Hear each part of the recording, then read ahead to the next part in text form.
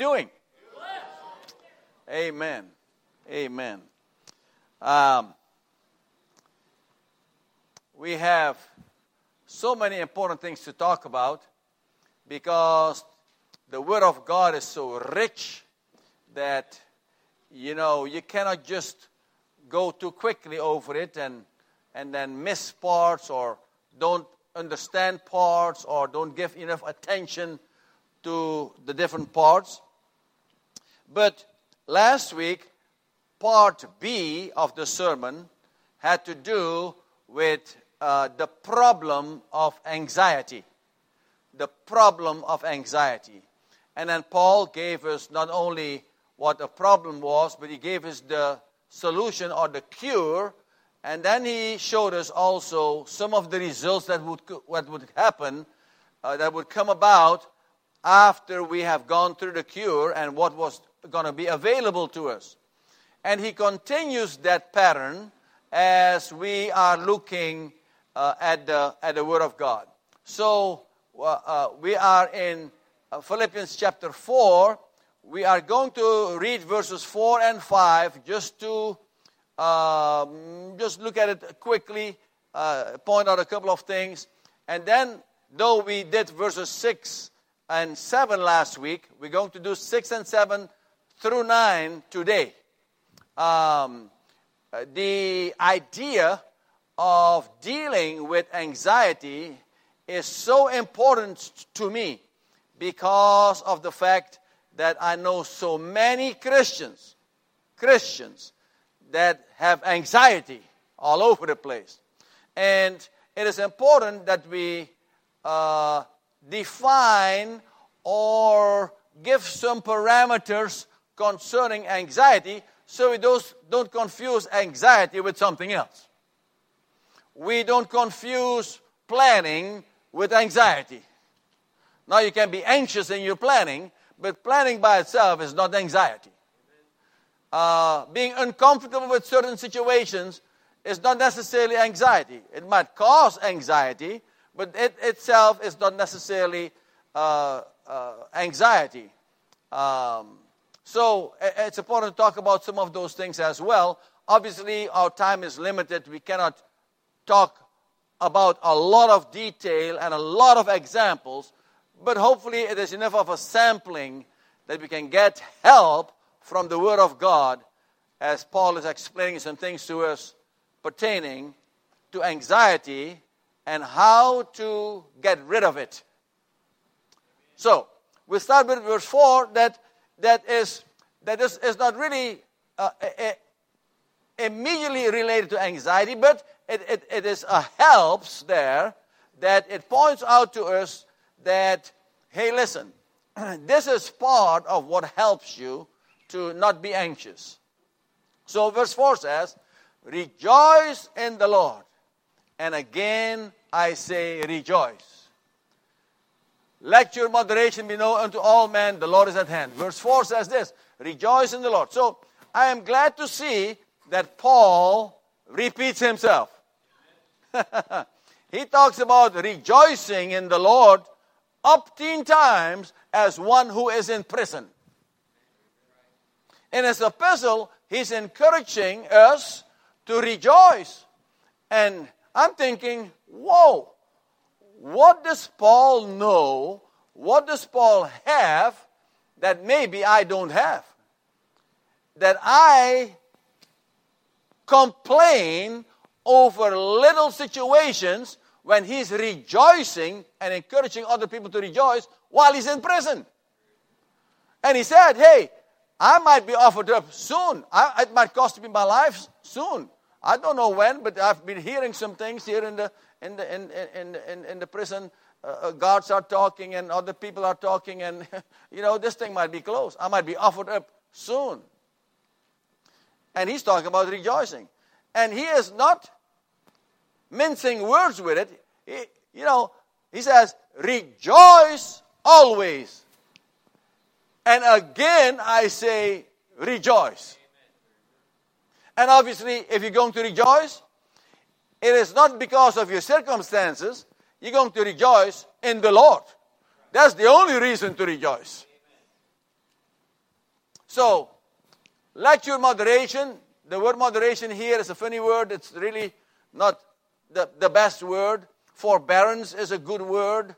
Another couple of words would be your sweet gentleness or your sweet reasonableness. Reasonable is one thing, but sweet reasonableness that's a different ball game. That is somebody who is reasonable and is so nice about it, so sweet about it. I am reasonable, okay? Hey, reasonable, a sweetness about it. But what is the best definition of the word moderation over here is maybe the satisfaction with something less than you do. The satisfaction, and this is in the study now. I'm not making it up. Okay, I diligently study what Paul is saying, and so I'm not making this up just to make it sound a little bit more sacrificial. That is what Paul is talking about.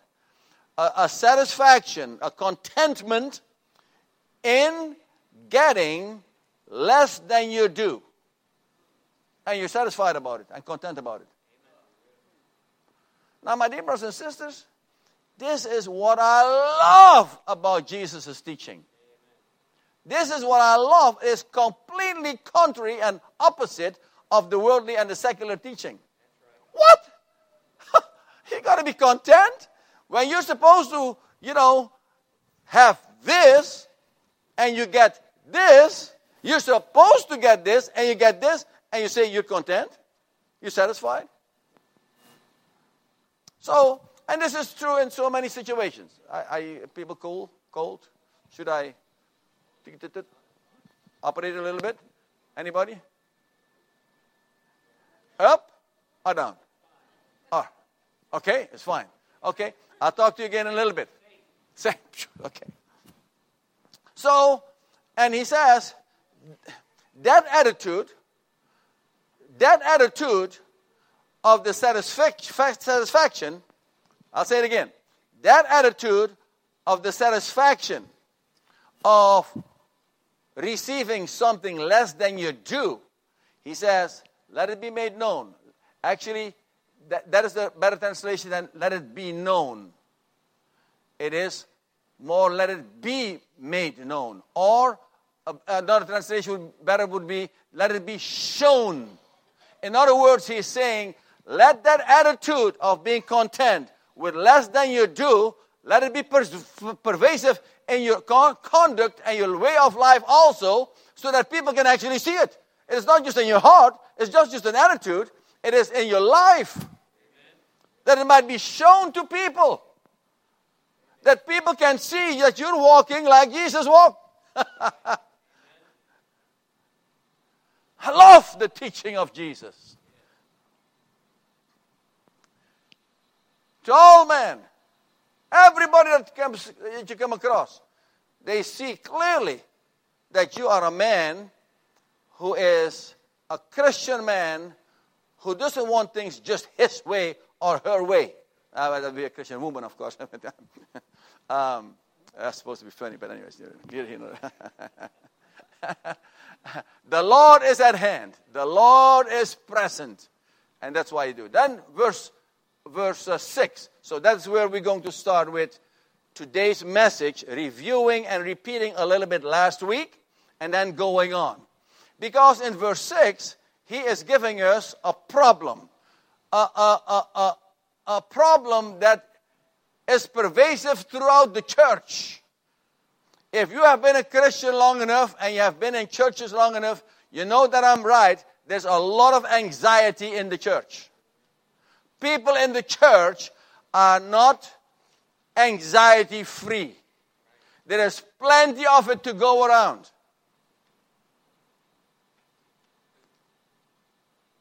Unfortunately.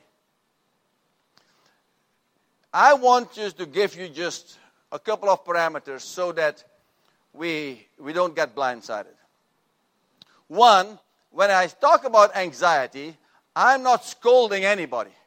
I'm not pointing the finger at anybody.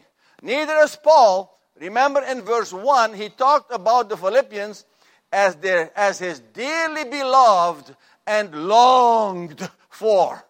My joy and my crown. He is not down on anybody. And I'm not down on anybody. But what he is saying is, hey, be careful for nothing. The word careful over there is not the best translation. It is an old translation. In those days, it meant what we would call anxiety or we would call worry. In the old days, it was more the idea of not careful. When we say the word careful, we mean exercise caution. Yes? I've said it 1,000,000 times to my children as they walk out the door. Be careful. Maybe they heard it, maybe they didn't. But I couldn't, as a father, very well just let them walk out of the door without giving them a word of caution. Be careful. When I heard one time they were going to go to Austin to bungee jump. Bungee jump.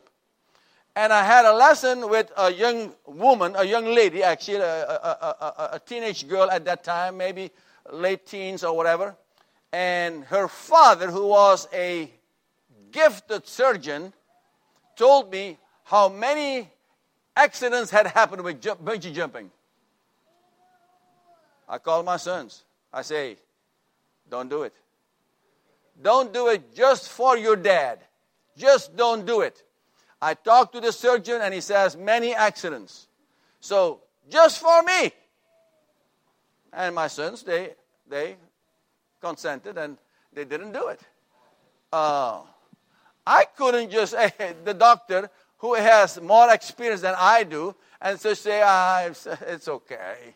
You know, an accident happens only once in a while, but it's not going to happen to my sons if I can help it. So I would caution them a lot. Be careful. I'm sort of like, I'm not like a freak that way, but I see accidents maybe where other people don't see it. And I tell them, hey, be careful with that. Be careful with that. If you don't want to be careful, hey, fine, no problemo.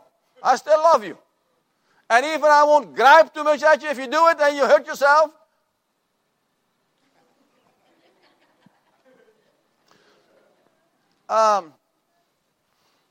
So that is what the word careful means in our time. When we say careful, we mean exercise caution. But when it was translated, it didn't mean exercise caution. It meant there that you were full of care. That you were full of care. In other words, worrying. That's what it meant. So the translation, be anxious for nothing, is a very good translation. The word careful doesn't really portray what the Greek text means. Just for your information. And he says, be anxious for nothing. The little translation is not even for one thing. Don't be anxious for even one thing. It didn't say be anxious only for one thing. we have the idea, be anxious for nothing. And then we, as Christians, we want to find a way out. Then we are asking, well, what about this, and what about this, and what about this, and what about this? Can we be anxious for this? No, for nothing. Well, Paul, that's easier said than done. And that's right. So the other thing I want to bring to your attention, not only am I not down on anybody or griping anybody or scolding anybody, that this is an old problem. This happened then, 2,000 years ago, that people were anxious. This is not a new problem. But he is encouraging and admonishing us, don't let it happen to you. And if it's happening to you, poop, these are the steps out. And goes on to say, so be anxious for nothing. The little word but over there, I love that word because it grabs my attention as to what is following. Many times it is just a connecting word. Other times it's maybe it announces the opposite of what was previous to the word but. So it was expensive, but I bought it. Okay? But here it says, be anxious for nothing, but on the opposite, here comes a solution for you, and then he gives us the cure to anxiety. He says, but in prayer and supplication, with thanksgiving, let your requests be made known unto God. And the peace of God, which passeth all understanding, shall guard or keep or protect your hearts and your minds. My dear brothers and sisters, that is what I need. Amen. For the peace of God to stand guard over my hearts and my mind. So he gives us the solution. By prayer and supplication. The word prayer over here is not just the idea of talking to God here. It includes here the idea of a devotedness to God. That you are in your time with Him, you're not just like a little child, oh, Daddy, I want some candy. No, this is a devotedness to Him in this prayer. And the word supplication brings in the idea of humility. And it is strange that Paul would bring that about, because would we not be humble when it comes to being face to face with God? Because when he says the word unto over here, it has the idea of being face to face with God in His presence. Wouldn't it be funky that us earthly creatures would not be humble in the presence of God? But he gives us a word of caution. Hey, be careful when you're in the presence of God. Okay? Be humble. Be humble, period. But certainly, so prayer and supplication with thanksgiving. That is a strange word here, it seems, because how do you find yourself in circumstances that cause you to be anxious, but you're going to be thankful? You're going to have an attitude of thankfulness. Well, you could make an argument for it, that by the time I get into the presence of God and I have shared my need with Him, in anticipation, I could be thankful. Or I could be thankful just be able to bring it before Him. I don't know all the reasons exactly, but the one thing that I do know is that we are asked to be thankful. To be thankful.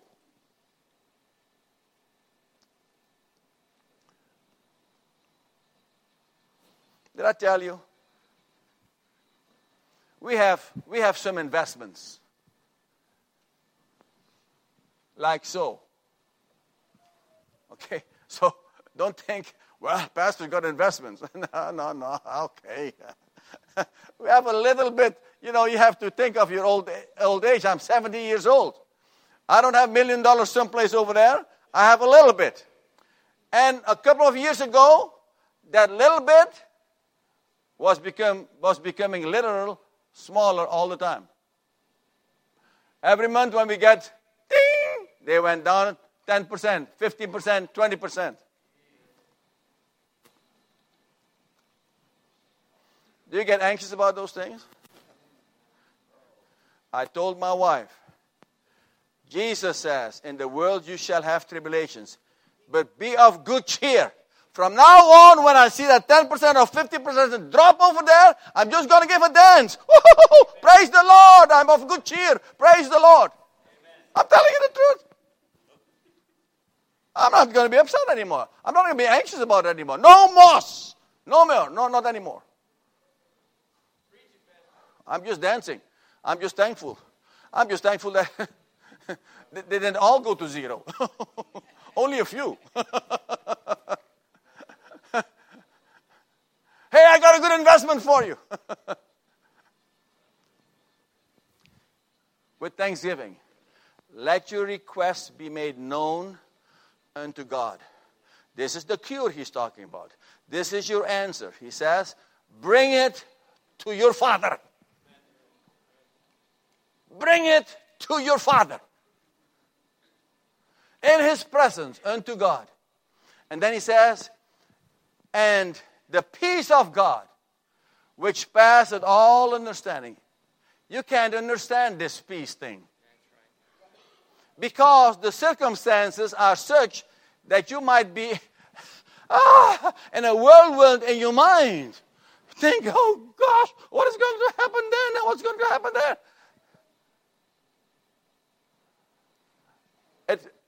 For you to get this peace of God, your mind can't understand how you can have this peace when you find yourself in these dire circumstances. Have you ever been in dire circumstances? Hey, if you have lived long enough, you've been in dire circumstances, okay? But your mind cannot understand, how can I feel at so much rest in my mind and in my heart when my circumstances are such? The peace of God. And last week I explained to you, the peace of God, which passes all understanding, shall keep your hearts and your mind. What does it mean, keep? I'm keeping a journal. Now, the word over keep is, keeper over here is guarding. It is like a goalkeeper in soccer or in hockey, a goalkeeper, and he's looking to keep all the shots of the enemy out of your goal. That is what the peace of God is there for. That when you bring your prayers and your supplications with thanksgiving in the presence of the Lord, then He says His peace will stand guard. Amen. For your minds and your hearts, or your hearts and your minds, whichever order you want to do. Now, my dear brothers and sisters, that is like huge to me. Huge to me. That God is summoning. How do you say it? Summoning? Summoning. Or summons. He's giving a summons. So I'll say it a different way so I don't have to worry about my English. He gives a summons to His peace, and He says, go stand guard for His heart and His mind. I don't want him to be subject to the enemy any longer. He can shoot all he wants. They're not going in the goal. He can shoot all he wants, but my peace keeps the shots out. My dear brothers and sisters, oh my goodness. In this life where we find ourselves, what a glorious thing that is. To have the peace of God Himself standing guard, keeping out the shots of the enemy. Whatever your favorite soccer goalie is, he doesn't compare with the peace of God. Then he goes on, and finally, or whatever he says in verse 8, finally, brethren, whatsoever things are true. So he gives us, he just gave us the result of the cure. When we're doing the solution, when we're doing the cure, He gave us the result. The result was going to be that the peace of God, which passes all understanding, shall keep guard and shall protect your mind and your heart. Then he goes on with some more cure. And he says, think on these things. Whatsoever is true, and whatsoever is honest, and whatsoever is just, and whatsoever is pure, and whatsoever is lovely, and whatsoever is of good report, if there is any virtue, if there is any praise. That's 8 items with subdivisions, with, each item you can explain a little bit more. He says, think on these.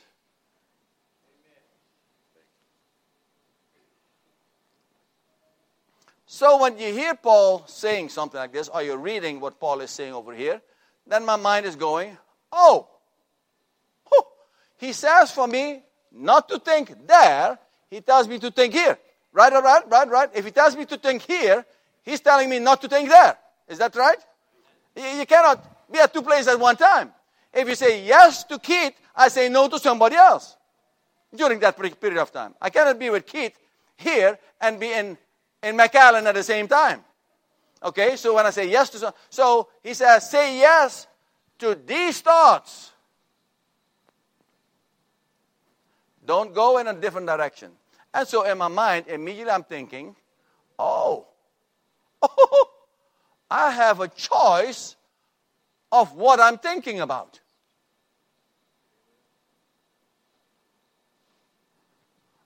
Nobody is controlling my thoughts. I have a say in it. By the Spirit of the Lord, I am in control of my thoughts.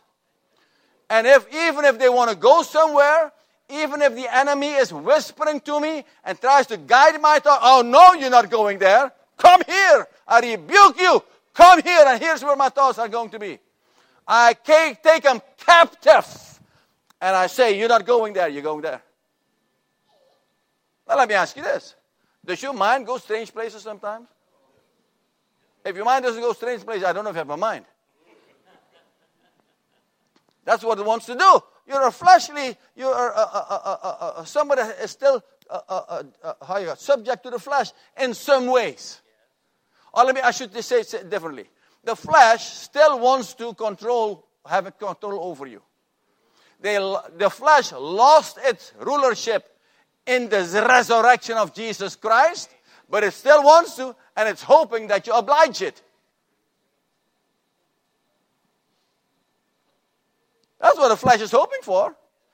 Just, hey, why don't you just give me an inch? Don't do it. The flesh will take a mile. Don't do it. And the flesh is powerful. Since you have been born again, and since you have identified with the death, burial, and resurrection of Jesus Christ, that means now you are ruler of your flesh, and it's not any longer ruler of you, but it still wants to rule. A dethroned king, he still wants to be king. It is not like he's just saying, I, lo, have been defeated. Ah! You give him an inch and see what happens. Don't do it. Because he'll take a mile. Matter of fact, when you have given him an inch, immediately take it back and go a different direction. Immediately. Because when he runs with you, you don't have to do any extra gymnastics. He'll take you there all by yourself if you let him. You just go along for the ride. He'll take you there, baby. So, he says, think of these things. The things that are true. It is not speaking here so much about true or false. It's speaking here more of a general characterization. For example, I was just joking with Jay this morning, talking maybe with John and Jay, and I said, if somebody would tell me that Jay said something ugly about me, I wouldn't believe it. Amen. My mind would not go there. Amen. My mind would go in the idea of the characterization of truth. Because I know his heart. Hey, it might have even come out of his mouth, but he didn't mean it like that. Or else, what you heard was not what he said. Amen. Or maybe he had a bad moment. I'm not going there with my mind. I'm going to the truth. Whatever is true. Whatever is, what is the second one? Is honest. Here it talks about honest is more a little bit of the area of honor. Whatever is just, whatever is righteous, whatever is pure, whatever is lovely, whatever is of good report. He says, let your mind go to those things. Don't let your mind go to a different direction. Whatever is virtue or excellent, and whatever is praiseworthy, whatever is winsome, let your mind go to those things. So, does your mind sometimes go to, let's use a hypothetical case, your spouse hurt your feelings. I know your spouse never hurt your feelings, so this is just certainly strictly hypothetical. Your spouse hurts your feelings. Do you let your mind wander on that? One. Do you let your mind pick up on the wandering some other times when he or she hurt your feelings? And thirdly, how long will it take before you arrest your mind and send it somewhere else? Or you just let it just run free. Don't let it run freely. It will take you crazy places. Don't let it do that. That's what Paul is saying over here. If you let it, it will. It wants to. It's your fleshly mind. That's what it wants to do. So don't let it. He says, don't let it go there. Think on these things. Think on these things.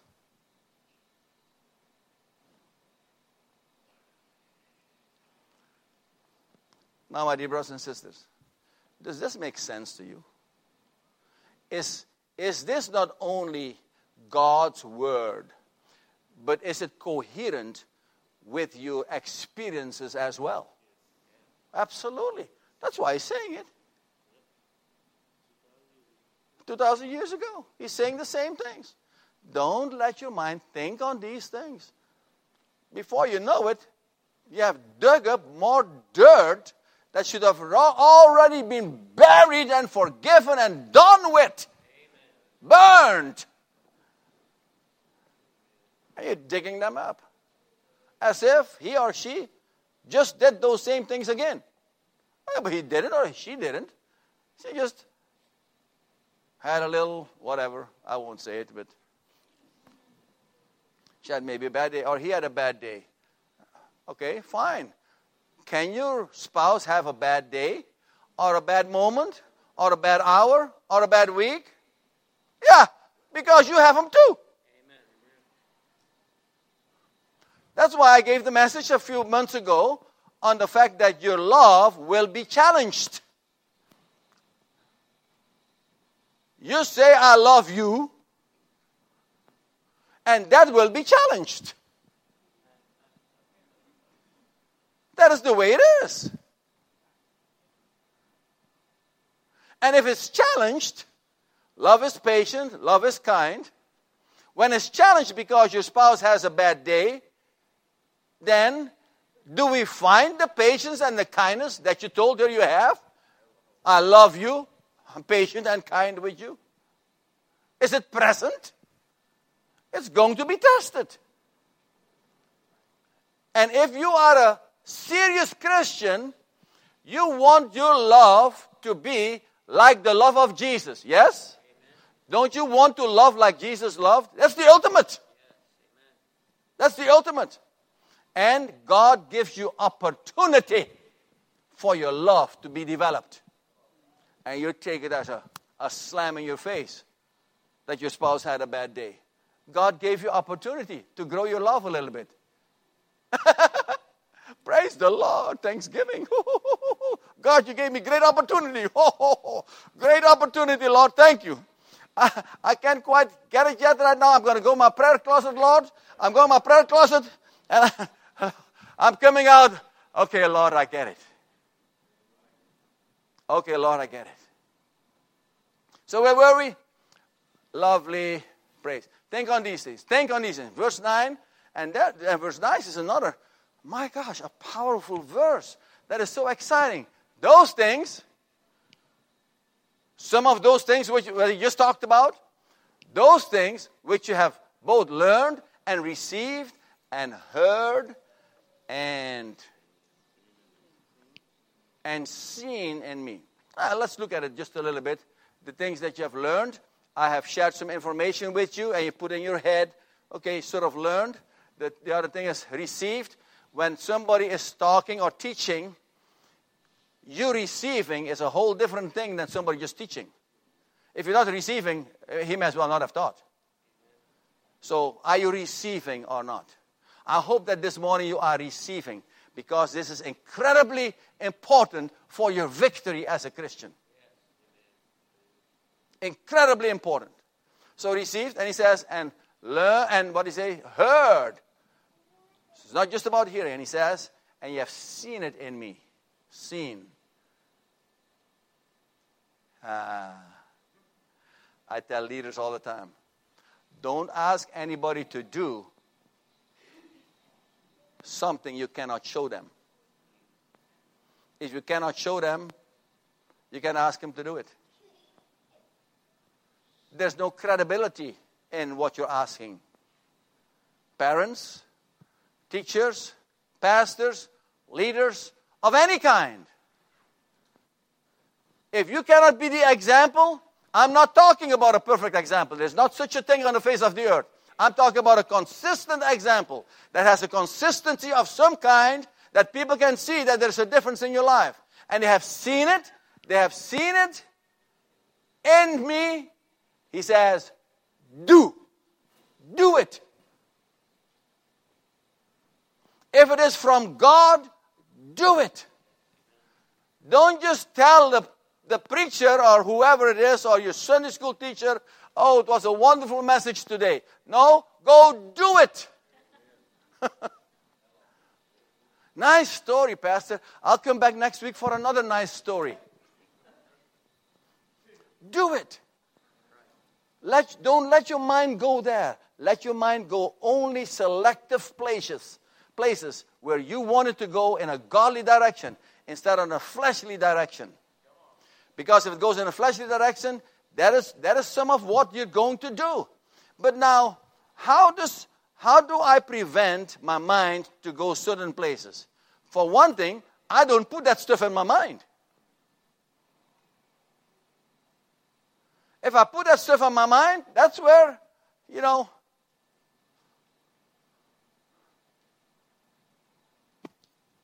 Anyways, I'm not going to go there.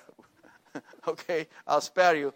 But you have seen it in Paul. You have seen it. You have seen it in the leader. The things of God. If it's not of God, don't do it. But the things of God, he says, do. You've seen it in me. Do it. And then he says something phenomenal. And the God of peace shall be with you. Now, my dear brothers and sisters, think with me just for a second here. Oh, time-wise, I'm doing pretty good. And hopefully I won't be much longer. I'm sort of serious, but you never know what the Holy Spirit does. I just don't know. But I'm just thinking, as I'm preparing and I'm studying, in the middle of the night even, last night, the night before, and the night before that, the night before we had lost electricity, so we have 2 fans going. One small fan, that makes white noise, you call it white noise, on Sybil's side, mostly so she doesn't hear me snoring. Or that's part of it. I don't always snore, but that's part of it. And then we have a ceiling fan for some cool, some how you call it, circulation. And they both make a little bit of noise. Sybil's fan more than the ceiling fan. But all of a sudden, oh my gosh, it's so quiet. No noise. And Sybil knows it's the same thing, and she has on her phone a white noise thing, so she, noise, no. But I got warm, so I was awake. My mind went on, think on these things. Then I tried to say, okay, God, you told me to think on these things, so I may as well memorize them, okay? Whatever is true, whatever is honest, whatever is just, whatever is pure, whatever is lovely, whatever is of good report, if there's any virtue, if there's any praise, okay, God, I got it. That is where I'm going to send my mind. That is what I'm going to think about. And as my mind is thinking in the middle of the night, I'm thinking, oh me, oh my, what a glorious thing to have in my daily life the peace of God protecting and guarding my heart and my mind, and to have the God of peace in His presence in my life. My dear brothers and sisters, it is not that the God of peace has left you if you don't do these things. But when you do these things, there comes an intimacy in the presence of the Lord. A sweetness, an intimacy, a closeness in His presence that is worth everything. That is worth everything. But let's just say that your mind is going crazy places, wherever it is going. In those places, is it getting you closer to God, or is it getting you further from God? That's why he is saying, think on these things. Put your mind on the things that God wants you to think about, and then the God of peace, He will show an intimacy with you, a closeness with you, that otherwise it just forsakes you. It just, not forsaking is too strong because it's not forsaking you like a never come back, but you just miss it. And to have that in your personal life, in your daily life, my dear brothers and sisters, is a treasure. A treasure that no money can buy. And Paul just says, do it.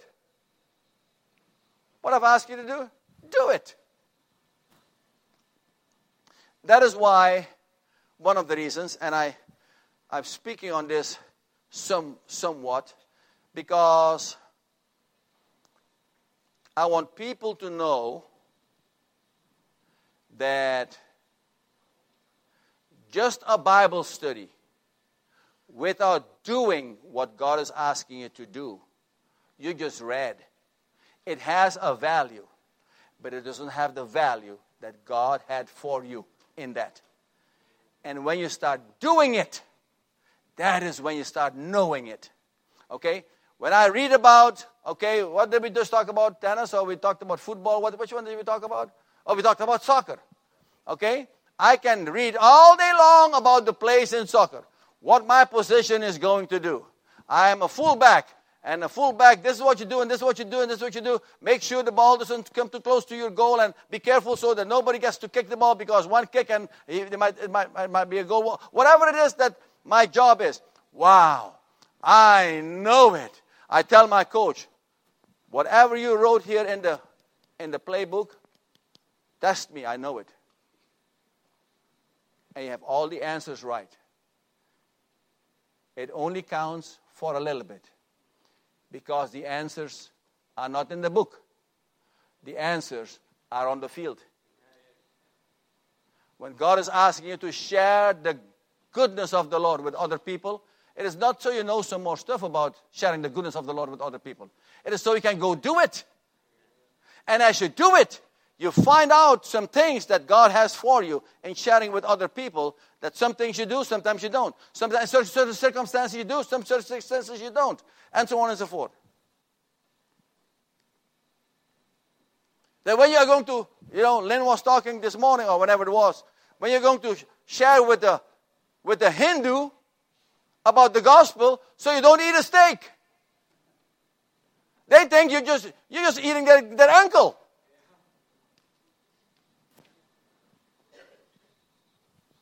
So you buy some vegetables.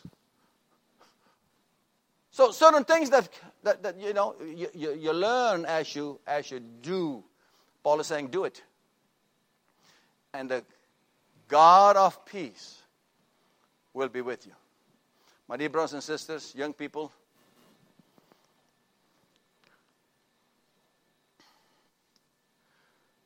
to have the God of peace in your life, and to have the peace of God in your life, is worth everything. Money can't buy it. School can't buy it. I'm not saying don't go to school. I'm not saying don't have any money. I'm saying money can't buy it. Education can't buy it. Nothing can get it. Do what Paul is asking you to do, and it is yours. And my dear brothers and sisters, young people, you need the peace of God and the God of peace in your life.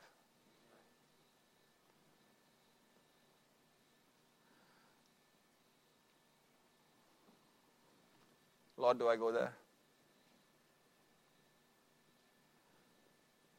There's lots of young people that are talking about suicide. Don't let your thoughts go there. Let them go where Paul is asking for them to go. Because the reason why they go over there is because there's an unpeace in your heart and in your life and in your mind. An unpeace that says an escape. It's a lie from the enemy. Right. There's no escape. And there's no escape. Not only is there no escape for you, there's no escape for anybody that's close to you. I resent the enemy for lying to God's people like that. Amen. I resent him. if I had a baseball bat, I would let him have one. The enemy. I resent it to lie to young people and take advantage of young people like that and get them all in a tizzy. So young people, don't go there. Don't let your mind go there. And if your mind goes there, you need to talk. You need to come talk to me, or to another leader, or to a deacon, or whoever it might be, that can give you sound advice. Don't let your mind go there. And the God of peace will be with you. And Paul says earlier, and the peace of God will be protective of your mind and of your heart, young people. And He'll stand guard. He'll stand guard.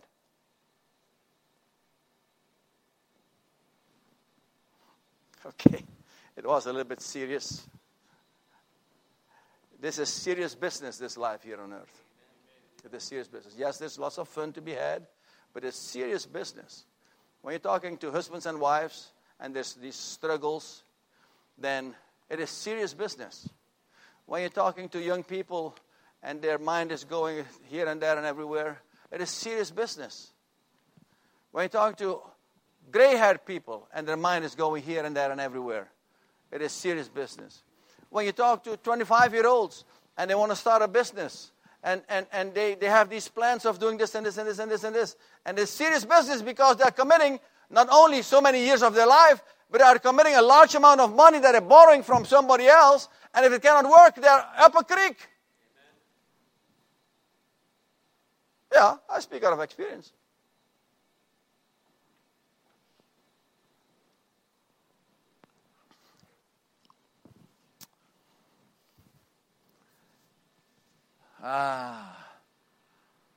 So don't be anxious for anything, but in everything, by prayer and supplication, with thanksgiving, let your requests be made known unto God. And the peace of God, which passeth all understanding, shall protect your hearts and your minds. Paul says, think on these things. Whatsoever is true, and whatsoever is honest, and whatsoever is just, and whatsoever is pure, and whatsoever is lovely, and whatsoever is of good report, if there is any virtue and any praise, he says, think on these things. And if you have heard these things and see and learned these things and received these things, and he says, and seen me do it, he says, you do it, and the God of peace shall be with you. And there's nothing I want more for you than that. Let us stand.